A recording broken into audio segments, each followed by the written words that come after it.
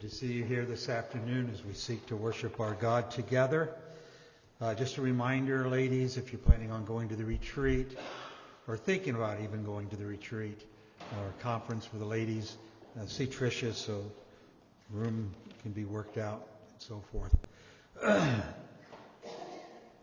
Now let us give ourselves to the worship of our God, turning in the Trinity hymn book to 173. 173 in the Trinity hymn book, all glory, laud, and honor to thee, Redeemer King. 173.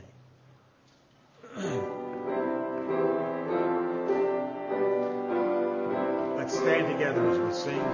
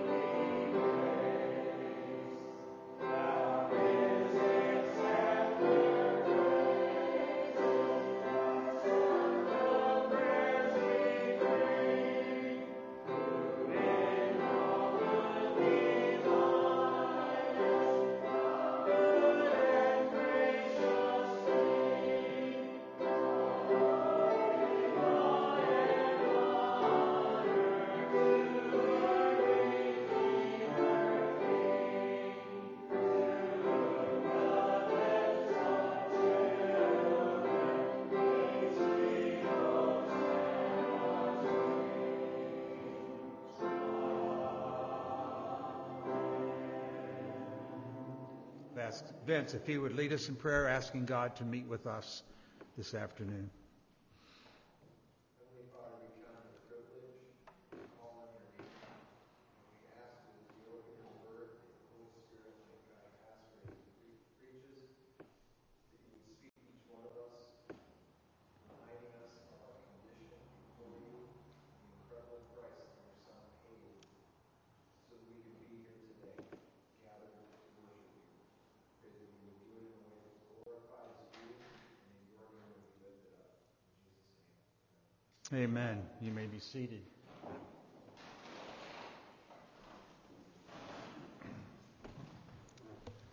Isaiah chapter 11 is before us today. Once again, we cannot read Isaiah, it seems, without feeling like we're on the road to Emmaus,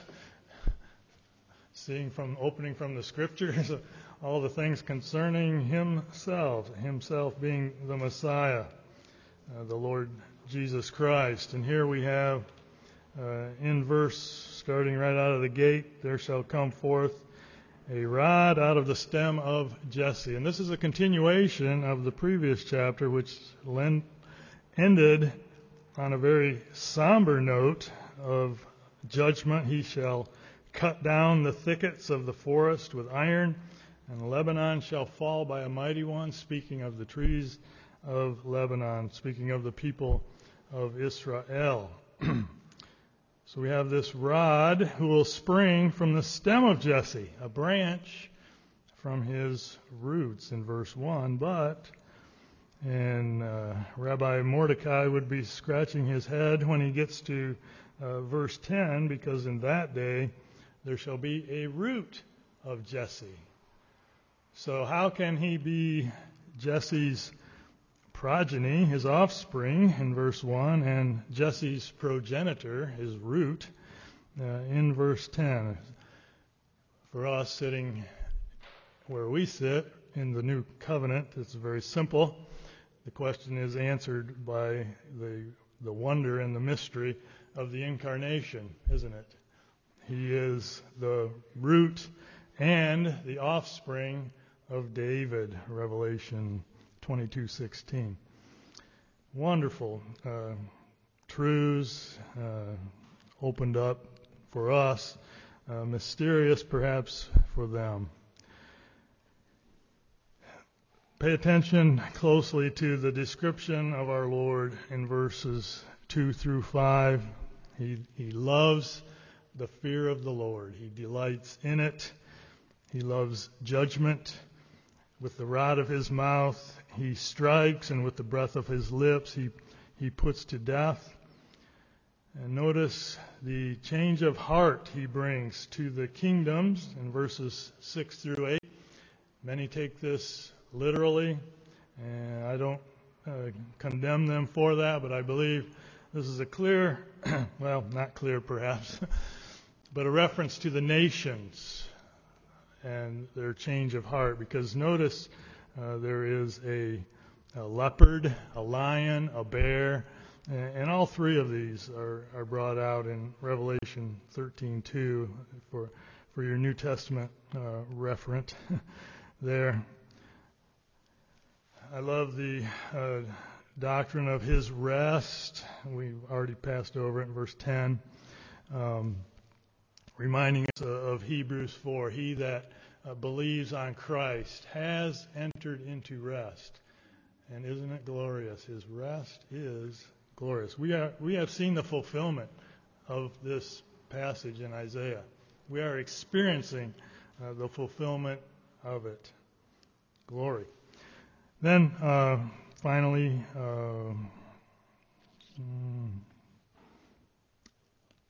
I guess one other topic I'll just bring real quick. Verse 12, Jews and Gentiles. How wonderful for us to see this as Gentiles. Your New Testament reference are Revelation 7, Ephesians 3, Romans 4.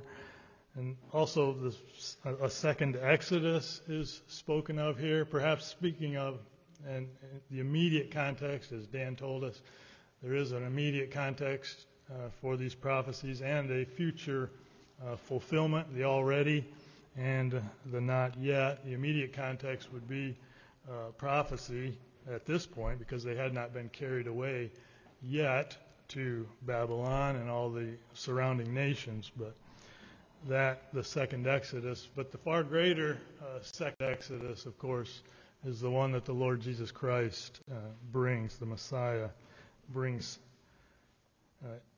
by the gospel. Okay.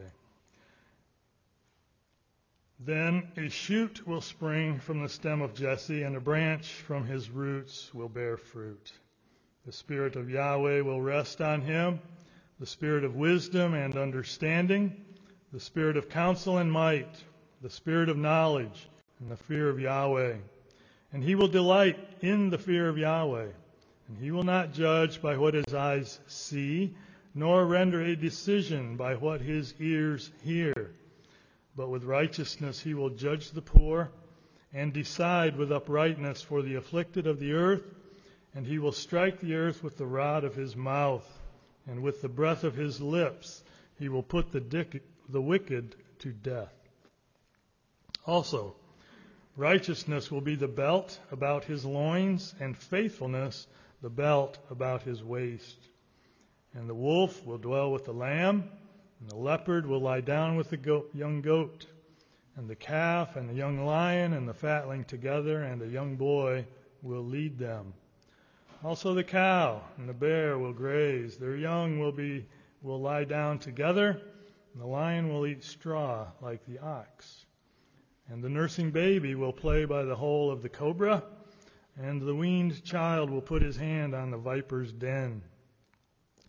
They will do no evil, nor act corruptly in all my holy mountain, For the earth will be full of the knowledge of Yahweh, as the waters cover the sea. Then it will be in that day that the nations will seek the root of Jesse, who will stand as a standard for the peoples, and his resting place will be glorious. Then it will be in that day that the Lord will again acquire the second time with his hand the remnant of his people, who will remain from Assyria, Egypt, Pathros, Ethiopia, Elam, Shinar, Hamath, and from the coastlands of the sea. And he will lift up a standard for the nations and assemble the banished ones of Israel, and will gather the scattered of Judah from the four corners of the earth. Then the jealousy of Ephraim will depart, and those who assail Judah will be cut off. Ephraim will not be jealous of Judah, and Judah will not assail Ephraim.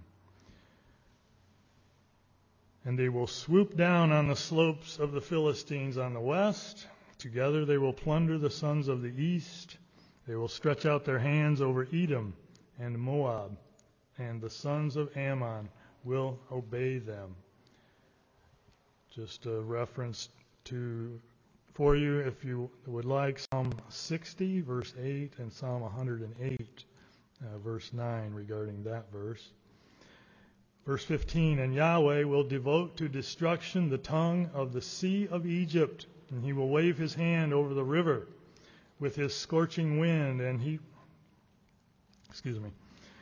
will wave his hand over the river with his scorching wind, and he will strike it into 7 streams, and make men walk over dry shod.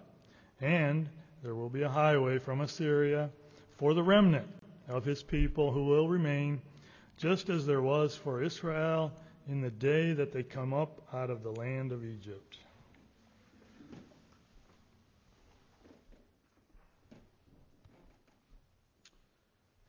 Now take your hymns of grace and turn to 421, Am I a Soldier of the Cross? Hymns of Grace, 421.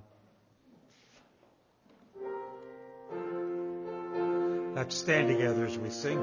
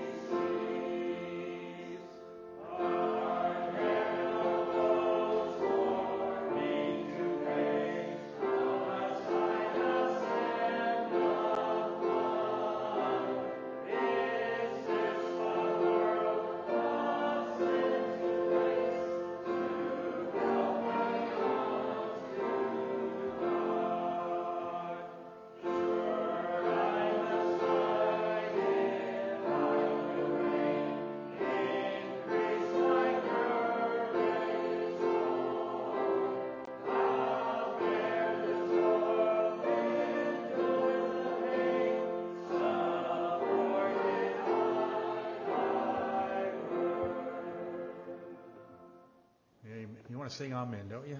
You are to be seated.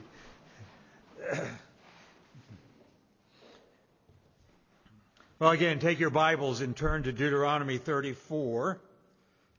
And I believe I can say with some certainty this will be the last message from the book of Deuteronomy.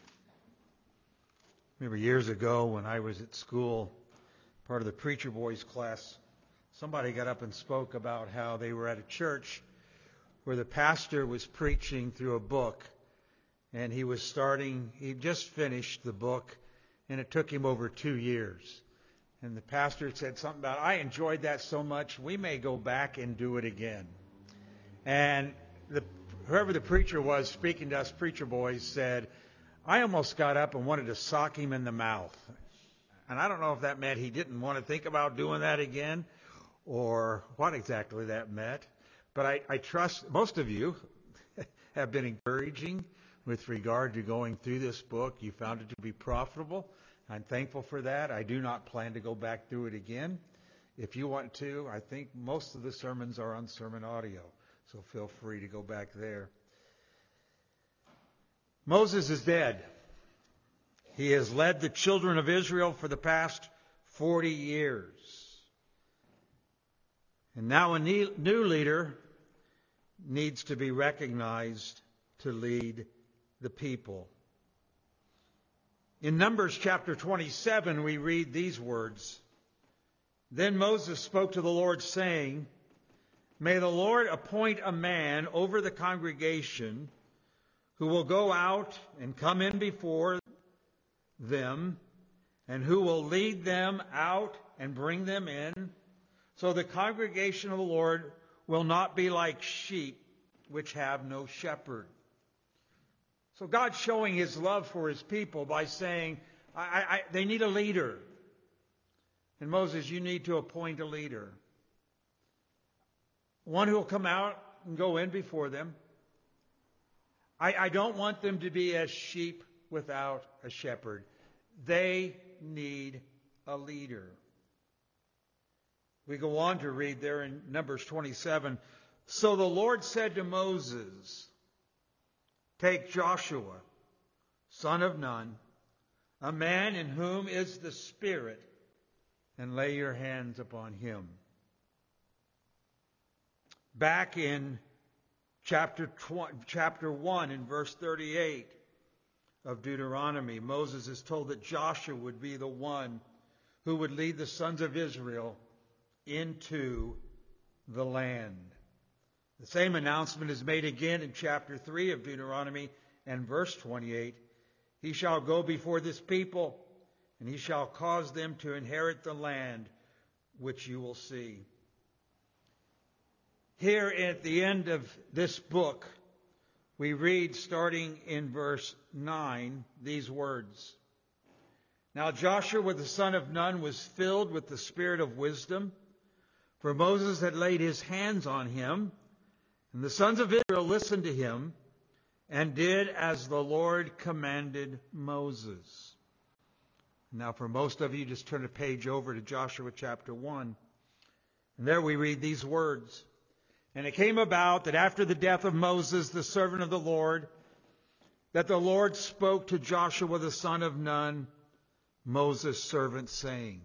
It's interesting that Moses described here again as what? A servant of the Lord. And Joshua is as well described as a servant, which is a position of honor. Verse 2, Moses, my servant, is dead. Now therefore, arise, cross the Jordan, you and all this people, to the land which I am giving to them, to the sons of Israel. Every place on which the sole of your foot treads, I have given it to you, just as I spoke to Moses. From the wilderness and this Lebanon, even as far as the great river, the river Euphrates, all the land of the Hittites, and as far as the great sea, towards the setting of the sun, will be your territory. No man will be able to stand before you all the days of your life. Just as I have been with Moses, I will be with you. I will not fail you or forsake you. Be strong and courageous, for you shall give this people possession of the land which I swore to their fathers to give them. Only be strong and very courageous.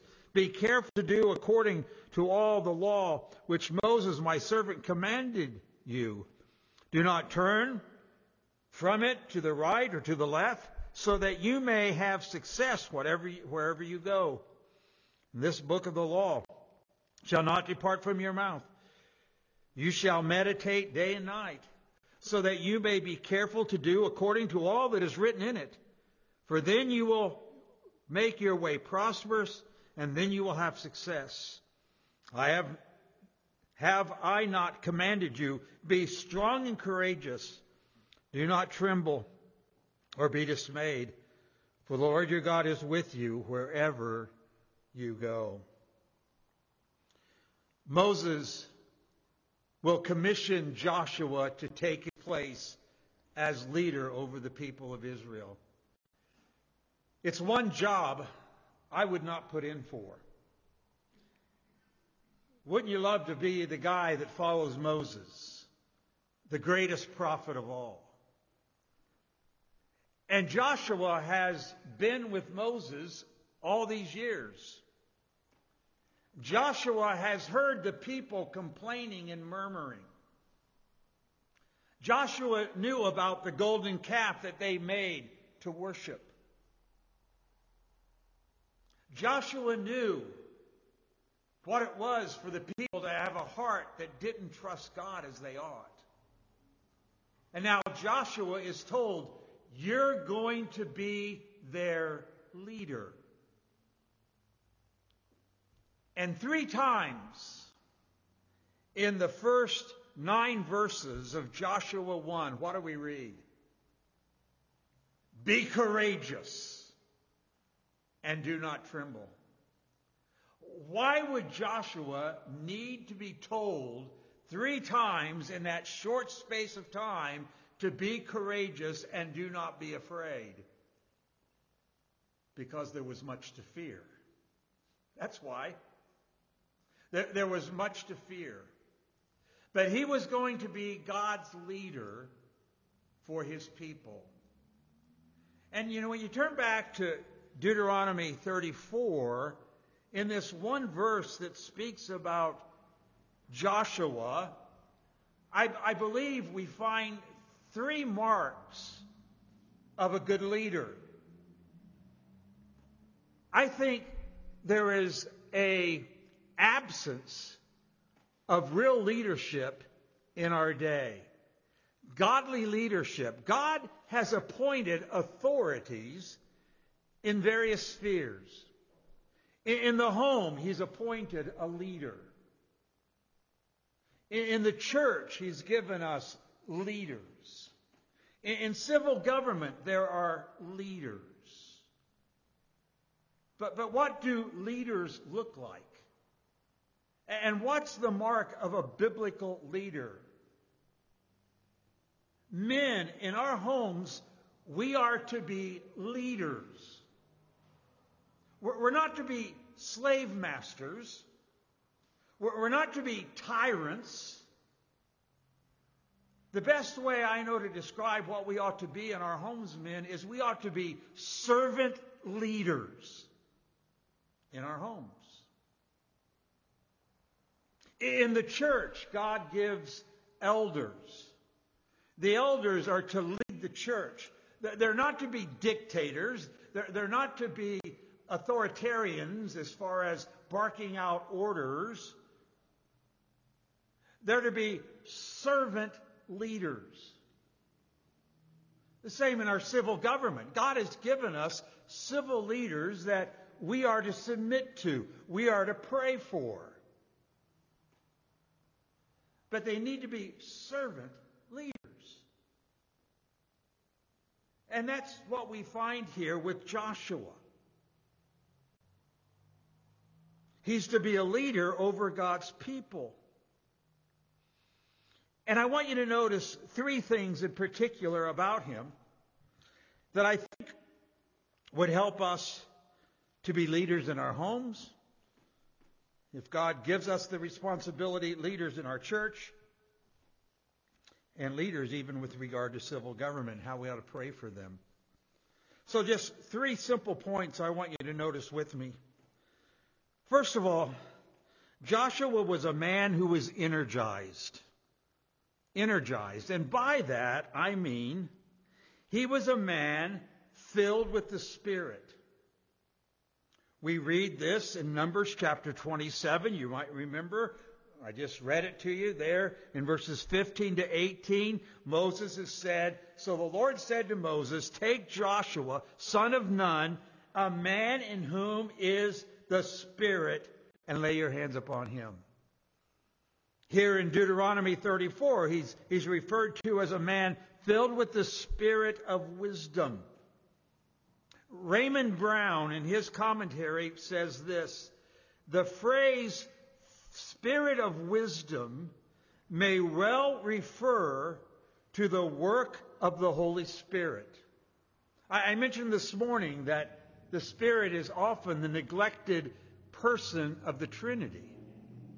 How often do we as leaders recognize our need for the Spirit of God to guide us, to help us, and to give us the courage to do that which is right and good, though it may not be popular or expedient?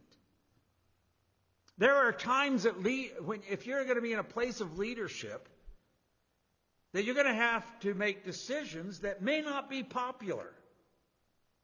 They may not be expedient. They might run counter to our culture. And every leader that I know has feet of clay. And it's only natural that they become timid or fearful. If we do this, if I see clearly in the Word of God that this is how we ought to live, what if there's a rebellion? What if people begin to murmur and complain? I mean, we're good at that. In the home, there are parents who are fearful of their children. I don't want to upset little Johnny. What happens if he gets upset and he ends up leaving? In the church, we have the same thing. In civil government, that's certainly the way it is. And we ought to be leaders. And here I would say, even as parents, I said to the men, you need to be leaders in your home, but mom and dad need to lead their home.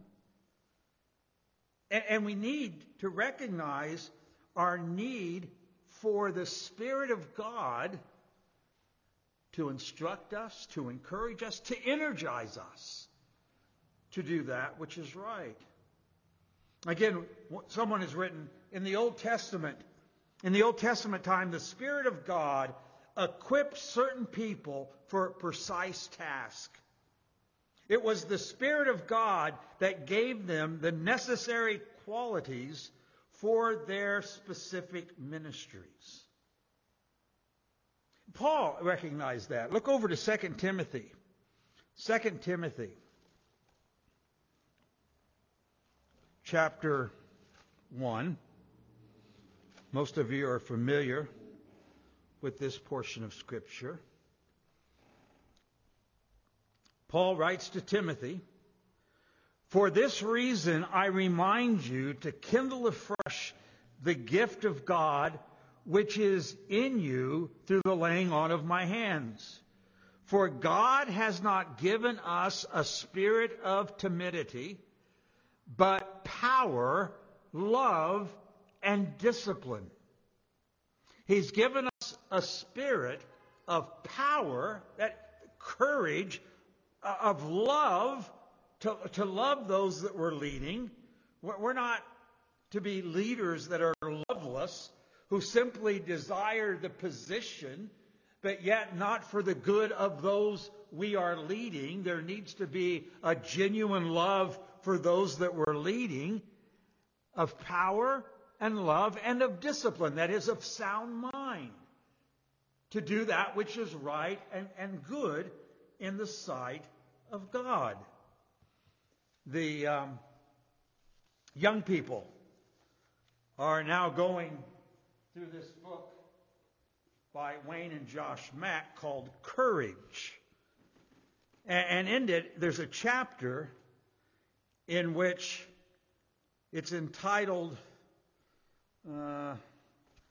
it's chapter 1, "You Can Be Courageous." How can you be courageous? Pulling yourself up by the bootstraps? I'm going to get through this. I'm going to do this. Or do you recognize God's given you a resource that He will use in your life to help you be courageous and do that which is right for His glory and honor. I don't know which one wrote the first chapter, Wayne or Josh. It's a father-son. But one of the things that's in this chapter talks about the Spirit within you. And it talks about a family that either one of the Mr. Max knew. And they went on vacation. And on vacation there was limited resources. So they decided to stay in a motel for 7 days. But to save money, Mom made lunches and suppers so that they could eat in the room and not have to buy food out. When it came time to check out of the motel, they found out that the motel that week was running a special. And the special was lunch on them. They could eat lunch in the motel restaurant for free. But they didn't find out till it was over. And the point that the Macs were making was this: there was a grand resource for them, but they were ignorant of it, and therefore did not use it. And their point is, we have a grand resource. But how often do we neglect that resource for the energy and the courage to lead those God has placed under us? Meaning the Holy Spirit. They go on when writing about the power of the Spirit, and in particular, they have in mind the passage I just read, or the verse I just read in your hearing in 1 Timothy chapter 1. But they say this: why can a Christian stand strong? It is because in and of themselves they are naturally strong people? No. Believers can stand strong because the Spirit within them is so powerful. Often we tend to put courageous people on a pedestal, thinking that they could never do what has been done because we are not as strong as they are. Scripture won't allow us to do that. The Bible goes at great length to show us that many of the men and women who accomplished great things for God were very, very normal. You know what normal means? They were like you and me. How are we going to get through this? How are we going to do this? In fact, sometimes it seems as though God went out of His way to choose the weakest individuals just to make the point that it wasn't about them and their abilities to make the difference. It's about God and His power. Then he says this: think of Moses. Here's a great man. He stood up to Pharaoh and the entire nation. He led God's people out of Egypt. Surely he must have been a man endowed with natural boldness and courageous personality. But was he? How did he respond when God called him to this great task? Not me, Lord, he said. Anybody but me. Please, no, Lord. Reading the story, we are almost embarrassed by Moses' lack of courage. We say almost because most of us would have probably responded exactly the same way. Then guess what? Think of Joshua. What a leader. He took over after Moses' death. He led the people of God into the promised land. He was one of the greatest military commanders of all times. He must have been a natural, courageous person. It doesn't appear so. God tells him over and over and over again, be strong and courageous. Why would God have to say that so many times? Because Joshua would have been tempted to be weak and afraid. Think of Paul. Here's a man Though he was stoned and beaten for preaching the gospel, no man could have stopped him from spreading that message. Paul stood boldly before great leaders and a large crowd, never shrinking back. Yet even Paul seems to have struggled with fear. To the Corinthians, Paul wrote that he came to them with much weakness and fear and trembling. The point is this: these men were just like us, yet they were to be incredibly courageous. How? Because the spirits work within them. Because they relied upon God. Don't say I can't be courageous. I'm too weak. God hasn't changed. The same God who enabled Moses and Joshua and Paul to stand courageous for Christ and for God's glory is at work within you. Stop looking to yourself for courage. Stop making excuses and start relying on God. If we're going to be leaders in our home, we ought to be, in our churches, in our government. We need to look to another for the courage to do that which is right and good in His sight, and that's to God Almighty. And you might say, well, that's good for them in the Old Testament, but what about us? Well, it's still true today. It is still true today. In Hebrews chapter 13, verses 5 and 6, we read these words: Be ye free from the love of money, content with such things as you have. For He Himself said, I will in no wise fail thee, neither will I in any wise forsake thee. So that with good courage we say, The Lord is my helper, I will not fear. What shall men do unto me? Well, may God give us that type of courage, that type of energy, to stand for that which is right and to lead in a way that's pleasing in the sight of God. I have been so disappointed in listening to too many parents decide that I'm going to argue with my children about what they're going to do. And they end up in this debate. And I stand there watching this. And I ask myself, why are you debating? God gave parents to be the leaders of their home. Lead them. But it may not be popular. They may not like it. Yeah, they probably won't. I don't remember ever disciplining my kids and them saying, Oh, Dad, thanks. I'm so glad you... I remember disciplining my kids thinking, they're not going to like me. I remember disciplining my kids saying, every so often they get so mad. I can't wait till I leave this place. To which I usually said, there's the door. I didn't want them to go, but It takes courage to be a leader. And God calls parents to be leaders, elders to be leaders. It's not always fun. It comes with a lot of heartbreak, disappointment, and discouragement. Brother Dan just gave me an article. I don't know if he's been watching my life or what, but he just gave me an article about pastors being discouraged.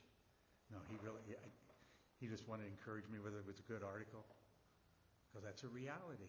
There are discouragements.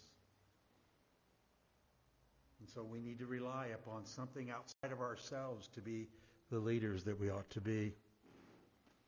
Secondly, we notice, going back to Deuteronomy 34, and here just let me touch on these last two.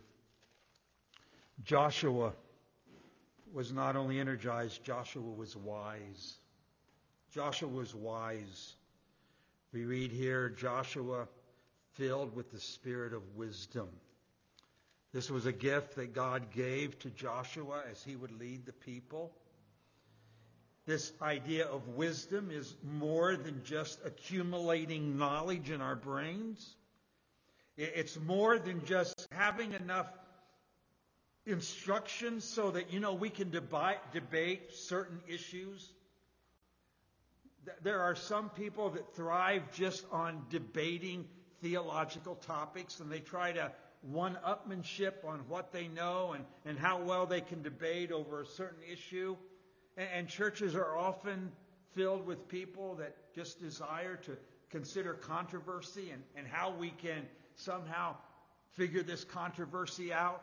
I mean, I suppose there would be some who would want to take an hour and discuss with me who wrote the book of Deuteronomy and why.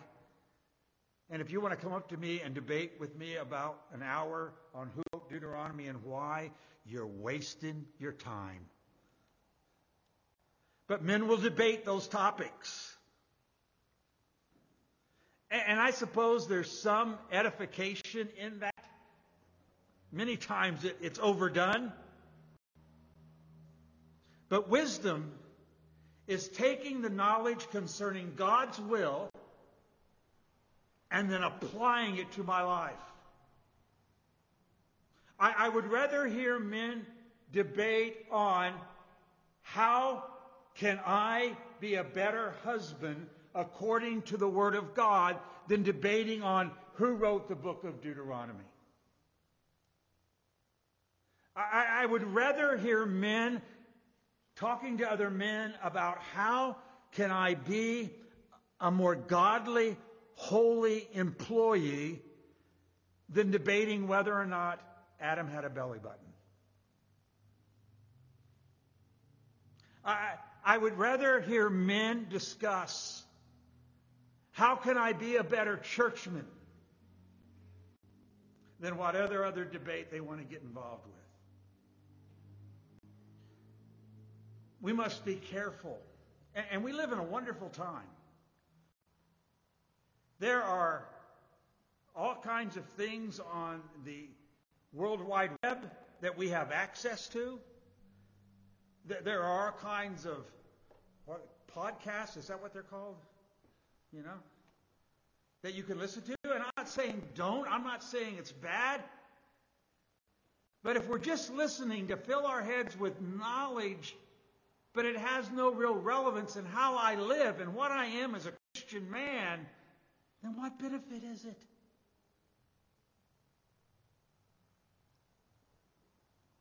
Joshua was a man who would come to the will of God and apply that to every circumstance of his life.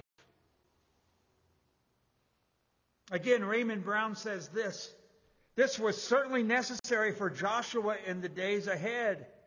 If he was to take possession of the Canaanite territory, he would need the spiritual sensitivity which would enable him to discover God's plan for the people in varied situation.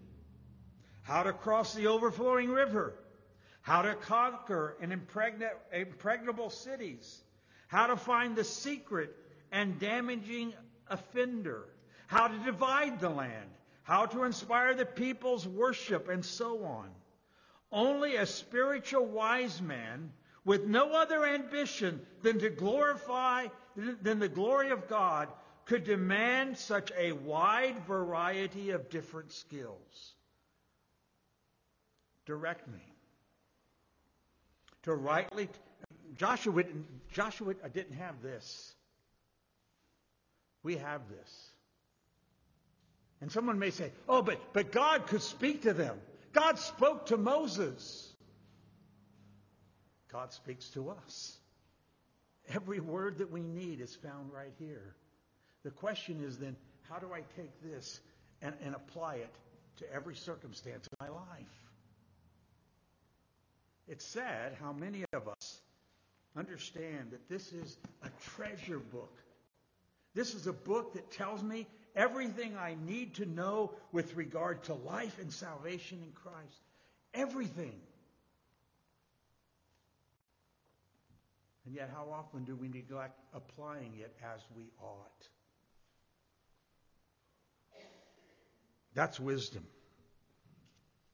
John Blanchard says in his commentary on James, that verse, if any man lack wisdom, he says, wisdom is the God-given insight into our human circumstances and situations that enables a man to see God's will coupled with a wholehearted desire to see it done. Be a leader that knows God's will and then have a wholehearted desire to see it done. So Joshua was a man energized. Joshua was a man of wisdom. And thirdly and finally, I would say this about Joshua. He was a man, Joshua was dependent. Dependent. We notice here, it says there in verse 9, Moses laid hands on him. He laid hands on him. And oftentimes in the Word of God, when there was the laying on of hands, it would be accompanied with prayer.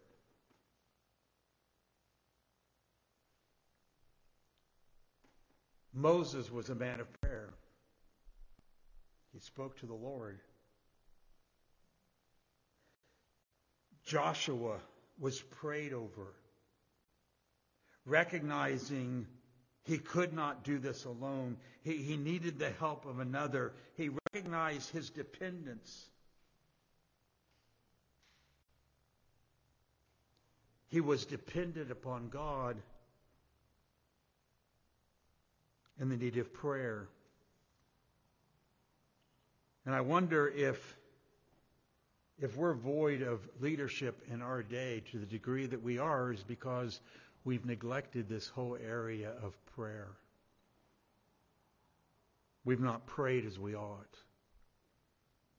And when I say we, I mean we. Well, oftentimes, as we mentioned a couple weeks ago, we have a demeanor that says, I can figure this out myself. I can get through this. As I mentioned a couple weeks ago, as a church, we're facing some big decisions in days to come. And someone may ask, well, how are we going to make these decisions? Are we going to wait for the banker to tell us whether or not this is going to work? Are we going to wait for somebody else to tell us something? Or listen, we need to be praying, crying out to God. What's the future leadership of this church look like? As I mentioned this morning, nobody gasped. That was the only disappointing thing when I said, in 2 years I'll be 70. I expected this corporate, really? But it didn't happen. But what does the future leadership of this church look like? We need to pray that God would give us leaders. Moses is an example to us that no man is irreplaceable.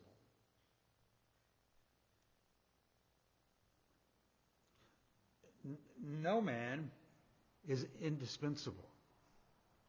We can't do it without him. But we need to pray that God would raise up leaders for this assembly. We need to pray for our families, for our homes. Pray that men will step up and be the men in their homes they ought to be and lead their family. That parents would lead their children. We need to pray. Not quit.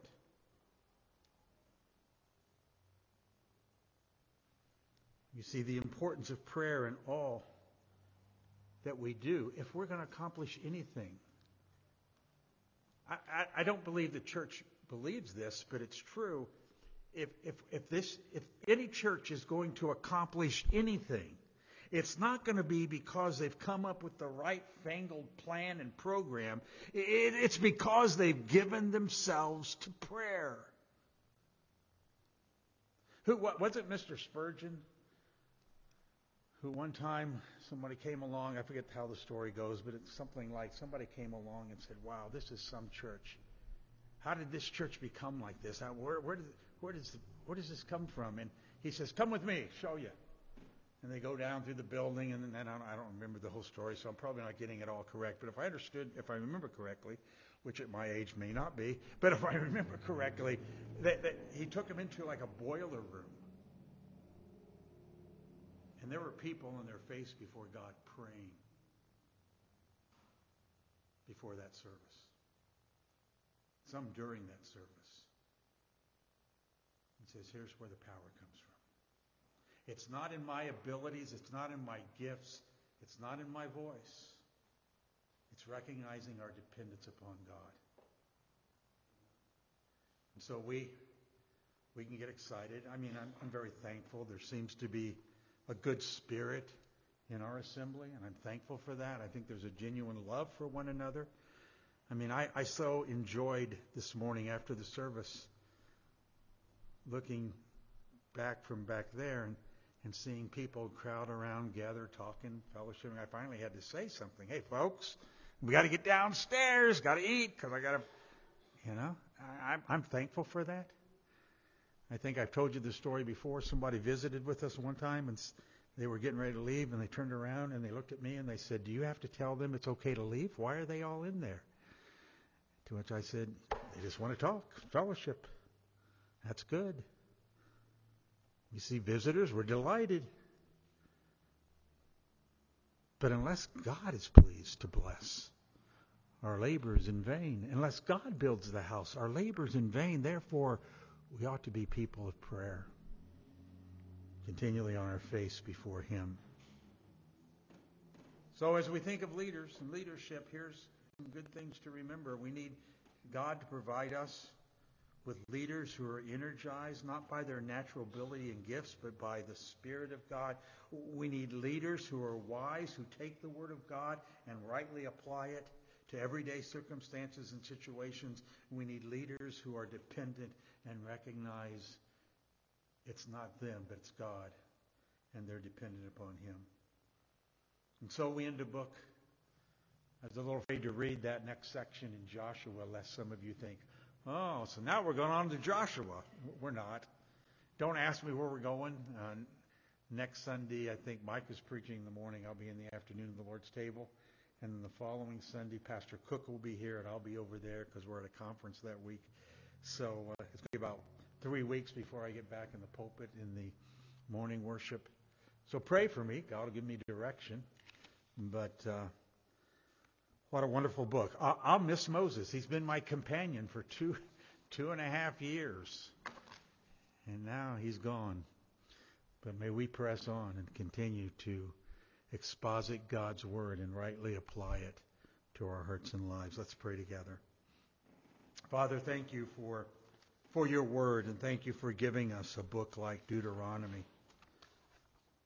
Father, we pray that the lessons we've learned as we've gone throughout it will not be quickly forgotten. But the Father will continue to apply it. May we love your law. May your law bring others to Jesus Christ. May we listen to your word, even as Moses told the people over and over again, listen. May we be courageous in the midst of opposition. And may we seek to live to the glory of our God. Help us, we pray, as we ask these things in Christ's name. Amen. In closing, take the hymns of grace again, and we will sing together 385. 385, More Love to Thee, hymns of grace.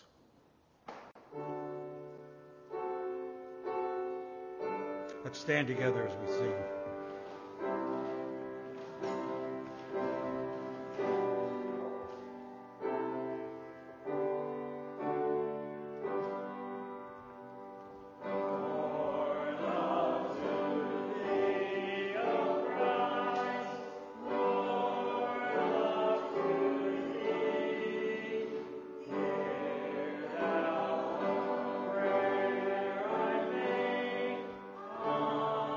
Amen.